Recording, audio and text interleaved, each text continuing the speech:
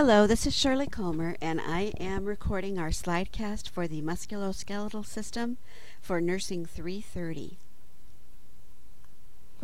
The relevant history for the musculoskeletal system involves the joints and the muscles. You want to ask about any joint pain, any stiffness, swelling, any heat, or any problems with range of motion, whether there's any muscle cramping, muscle pain, or any weakness, any bone pain, deformities, or trauma. You want to ask a functional assessment. How well are they able to move and to perform the activities of daily living on their own? Ask about their self-care habits. If they've had any lifting or repetitive motion issues. Do they exercise? And if they do, what kind and how often? And if they had any recent weight loss or weight gain. You also want to ask them about any self-treatment measures they might be using for any aches and pains of the musculoskeletal system, as these are common, especially as we age. Folks with osteoarthritis often have stiffness and pain after periods of inactivity, especially first thing in the morning or after they've been stationary for a while. So there are often self-care remedies that folks have adopted over time to compensate for the stiffness. This next slide shows some of the movements of the body. It's important for when you're assessing the musculoskeletal system that you understand and are the names of the different ways that the body can move. The first slide here that has the body cavities, the important thing here to really look at is the difference between the ventral cavity and the dorsal cavity. Dorsal means back and ventral means belly. So anything that's along the belly side is the ventral side. Anything that's along the back is the dorsum. When you get to the feet, the dorsal side of the feet are the bottom of the feet. The ventral side of the feet are the tops of the feet. Okay? At the very top of the slide, the pictures of the head are showing the difference between depression, elevation, retraction, and protraction. Right underneath that, we have the difference between extension and flexion. Flexion, of course, would mean bringing the limb or the joint closer to the body. Extension would mean pushing it away from the body as far as possible. Underneath that, they're showing internal and external rotation, in this instance of the hip. Internal rotation would be turning that joint toward the body, external out from the body. At the top of the next side of the slide, at the very top where we talk about circumduction, that's when you can move a joint in a circular motion. In this instance, they're showing you the shoulder. And they're also showing how you can do it with the hands. Underneath that, we have abduction and adduction. This one sometimes is the hard one to remember. In adduction, you're moving toward the midline of the body. So you're moving, in this instance, they're showing the shoulder. So this way, you're adducting the shoulder or the arm toward the middle of the body. Abduction is moving away from the body. It might be easy to remember this as if someone's being abducted, they're being taken away. So it's one way to maybe remember the difference between those two. Pronation and supination. Pronation means that you're turning downwards. Supination means that you're turning upwards. And here they're showing you with the hand. So when you supinate the hand, the palm of the hand is up. When you're pronating, the palm of the hand is down. And at the very bottom, they're showing you the difference between inversion and eversion, in this instance with the feet.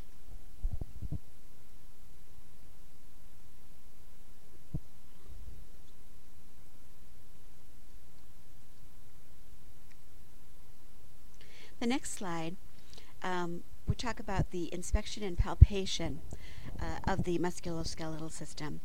We do inspection and palpation. We don't percuss or auscultate in the musculoskeletal system. And the inspection and palpation of the musculoskeletal system can seem a bit repetitive. However, it's very important especially when you're dealing with anyone that has any kind of a musculoskeletal deficit, that you do a complete assessment of the musculoskeletal system, and that you are comparing for bilateral function and for symmetry from side to side. In reality, most examiners end up integrating the musculoskeletal system assessment into the rest of their examination. They don't often just do the musculoskeletal system. They would usually do, looking at each joint individually. For example, when we do the head and neck, they would probably do the cervical spine assessment at that point. Coming down, they would do the shoulders, the arms, the legs, as they got to that body system head to toe. So, but for our purposes here, we're going to talk about it as though we're doing just an isolated musculoskeletal system assessment. So first thing we want to do is we want to look at posture and spine alignment. Remember that there are some normal curves of the spine. The spine can curve front to back, but it never curves side to side. A spine that curves side to side has scoliosis, and that is always abnormal. Scoliosis you can usually detect by looking at the height of the shoulders, the position of the shoulder blades, and the height of the ilios crests of the hips. If one is higher than the other, then that may indicate that there's scoliosis. Kyphosis is the normal convex curvature of the cervical spine. There is that normal curve right in the nape of the neck. That is a normal kyphotic curve. Lordosis is the normal concave curve at the lumbar spine. That is the small of our back. So there's a normal curve at the small of the back, a normal curve at the nape of your neck. Those are front to back curvatures, not side to side. You do want to assess these for if they're exaggerated. That could indicate that there are some issues with the spine. The lordotic curve can get exaggerated when folks are obese or with a pregnant woman because of the weight that they're carrying on the front of the body. The kyphotic curve can be exaggerated or obliterated in osteoporosis or other types of, or in scoliosis, for example, or in other types of changes that happen with aging, where the distance between the distance between the vertebral spaces decreases. So you want to assess the spinal alignment. You would do this by observing as they bend at the waist, and again the hips, the scapula, shoulders should all be symmetrical in height. You palpate along the spinous processes to indicate where that they're all in alignment. Okay. To check for an exaggerated lordotic curve, you can have them stand against the wall. You really shouldn't be able to put your hand in between the small of their back and the wall, although you may see a little daylight there, but you really shouldn't be able to put your hand in. If you can, that may indicate that there is an exaggerated curve. You also want to observe their gait. It should be smooth. Their hands should move, their arms should swing opposite their legs, and there should be no unsteadiness or ataxia. The first joint that we want to assess would be the cervical spine. You want to inspect the cervical spine, look at the head alignment and the spinal straightness. You want to palpate each one of the spinous processes and note their alignment. You want to look for palpating the sternocleidomastoid muscle, the trapezius muscles, and the paravertebral muscles. You want to ask the patient to touch their chin to their chest, lift the chin to the ceiling, and touch the chin to the opposite shoulder. Don't attempt any of this, though, if you suspect there's any neck trauma. Obviously, we want to keep that neck stationary if we suspect there are any issues along those lines. One of the key things that an examiner needs to remember when they're doing the musculoskeletal system is that you have to have a good understanding of the normal range of motion for each joint that you're assessing.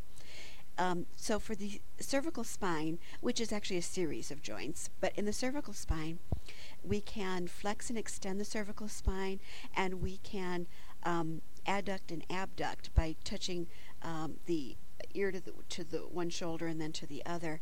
And we can also do some rotation as far as the range of motion in the cervical spine. So after you've done the the cervical spine, you want to compare the limbs and joints on each side of the body, starting with the shoulders, working to the elbows, the wrists, and the hands. Then you want to look at the lumbar spine, the hips, the knees, the ankles, and the feet.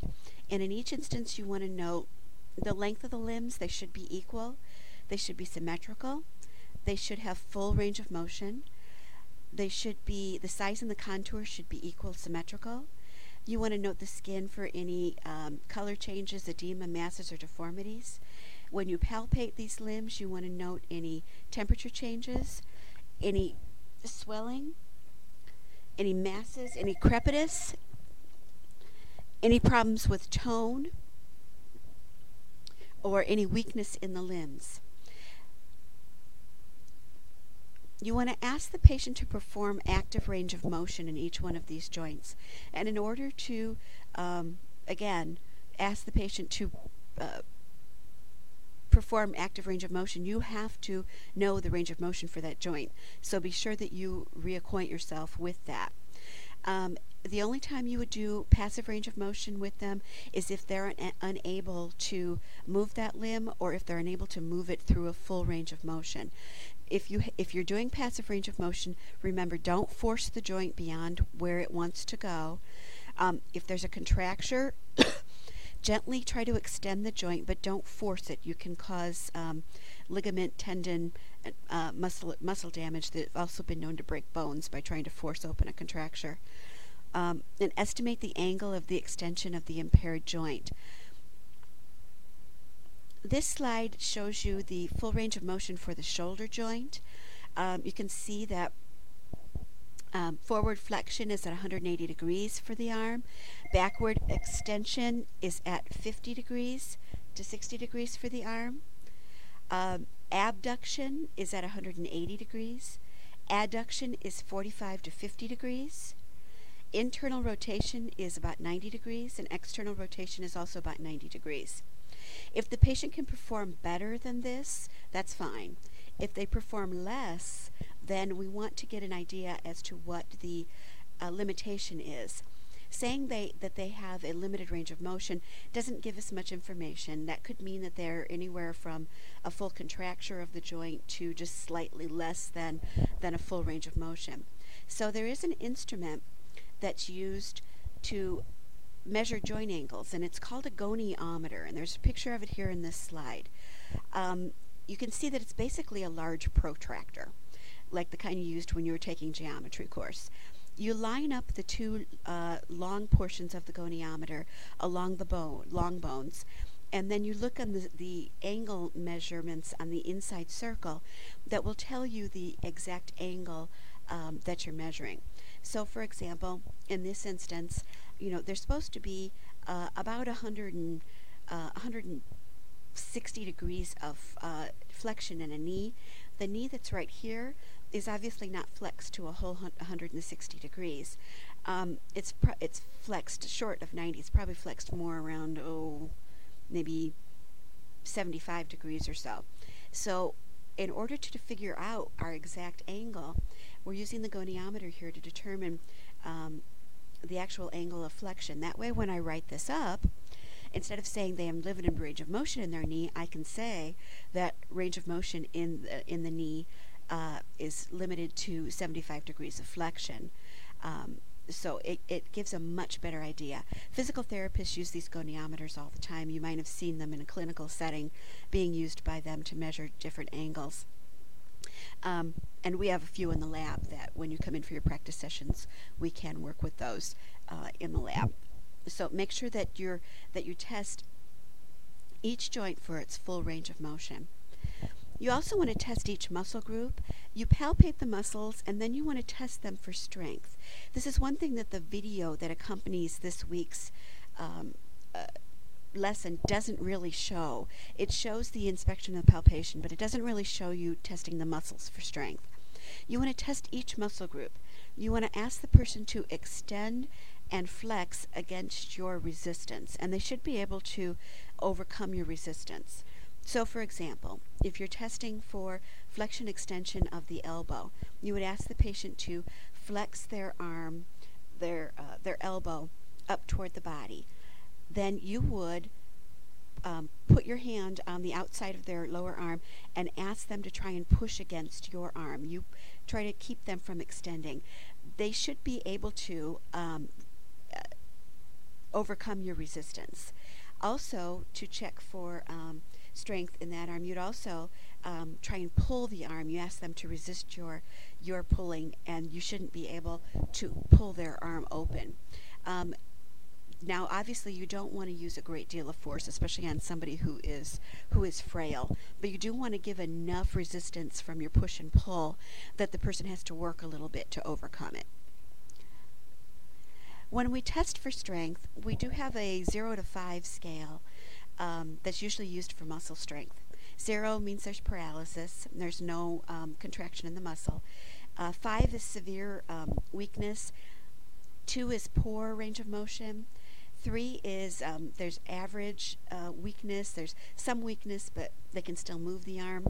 4 is slight weakness, and 5 is a normal range of motion. As you can see, this is obviously somewhat subjective. So we do our best to assess a patient based on this scale. This slide shows the normal curvatures of the spine that we talked about earlier, the normal cervical and lumbar curvatures. Remember, the kyphosis and the lordosis are normal. A lot of times I see students, when they document in their write-up, they will say that the person had no kyphosis or lordosis. Well, that would be an abnormal assessment then, because there is supposed to be a kyphotic and a lordotic curve. They're just not to be exaggerated. So again, in the upper extremities, you want to palpate and inspect the arms and the shoulders. Ask the patient to rotate the arms internally and externally, lift them above the head, move them in a circle. You want to test the shoulder strength. You want to bend their elbow and try to have them flex against your resistance. That's what we just talked about. Inspect and palpate the wrist joints and hands, and perform active range of motion on the fingers in the hand. In the lower extremities, you want to look at the hips, inspect and palpate them. Ask them to raise their leg, swing their leg outward and inward, and from front to back. You want to look at their knees. They should be able to bend and extend their knees.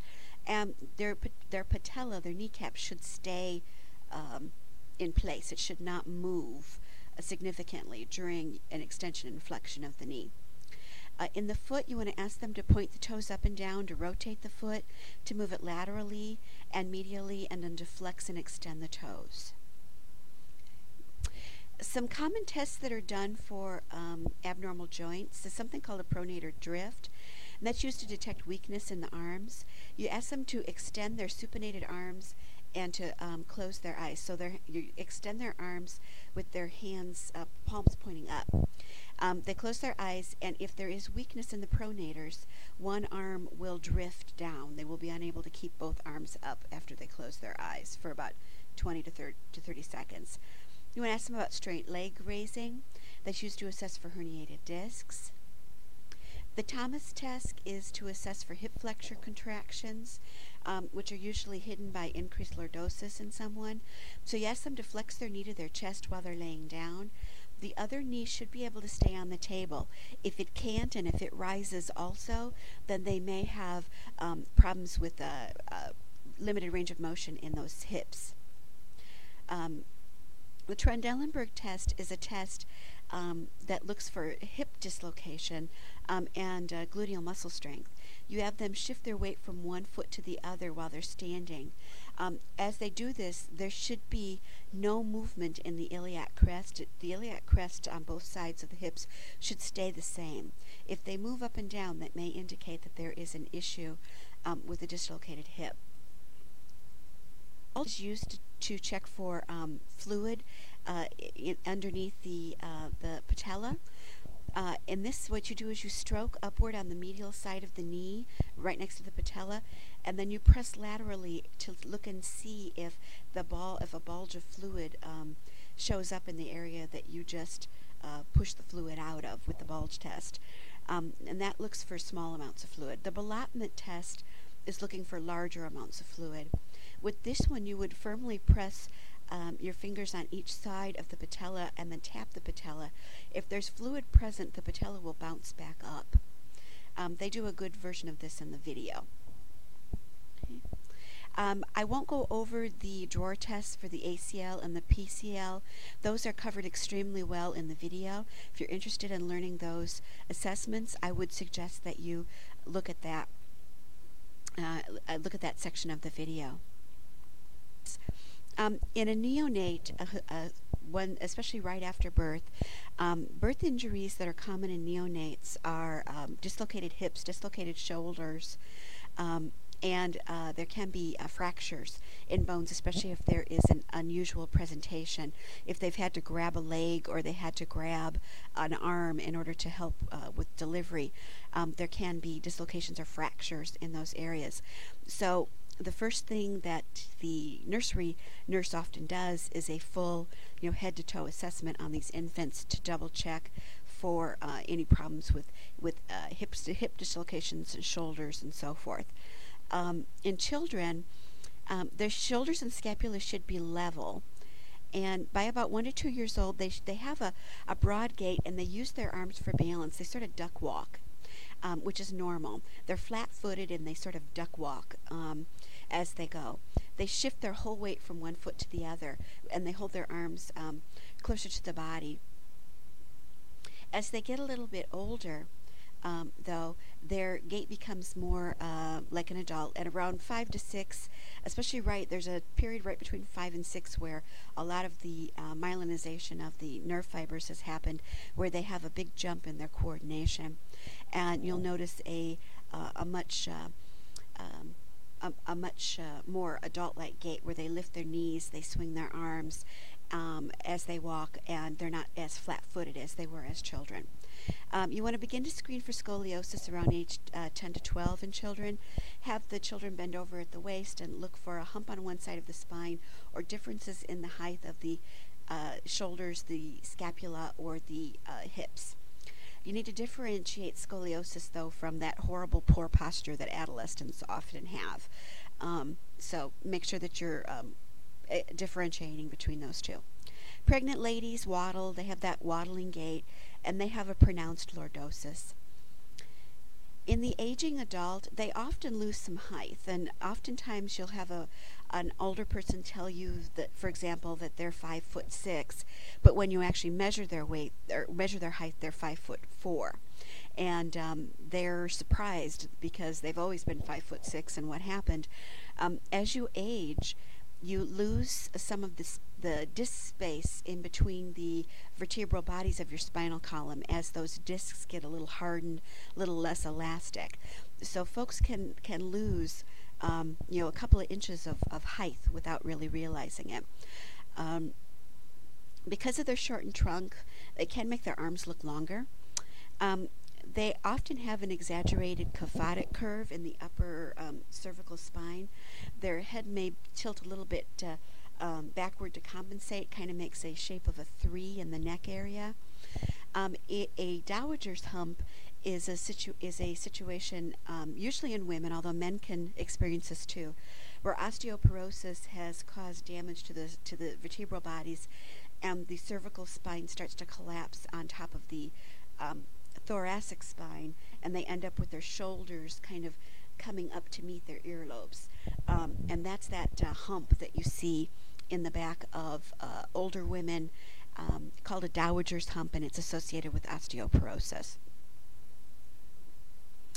Our practice exam question for this week: Mr. Jones is 70 years old and has just suffered a mild CVA. He appears to be functionally safe, but you want to be sure before you let him ambulate alone. While assisting him to ambulate, he begins to sway. What piece of equipment should you have placed on Mr. Jones before ambulation? Is it A, a walker, B, a gait belt, C, a wheelchair, or D, a heart monitor? And of course the correct answer is B, a gait belt.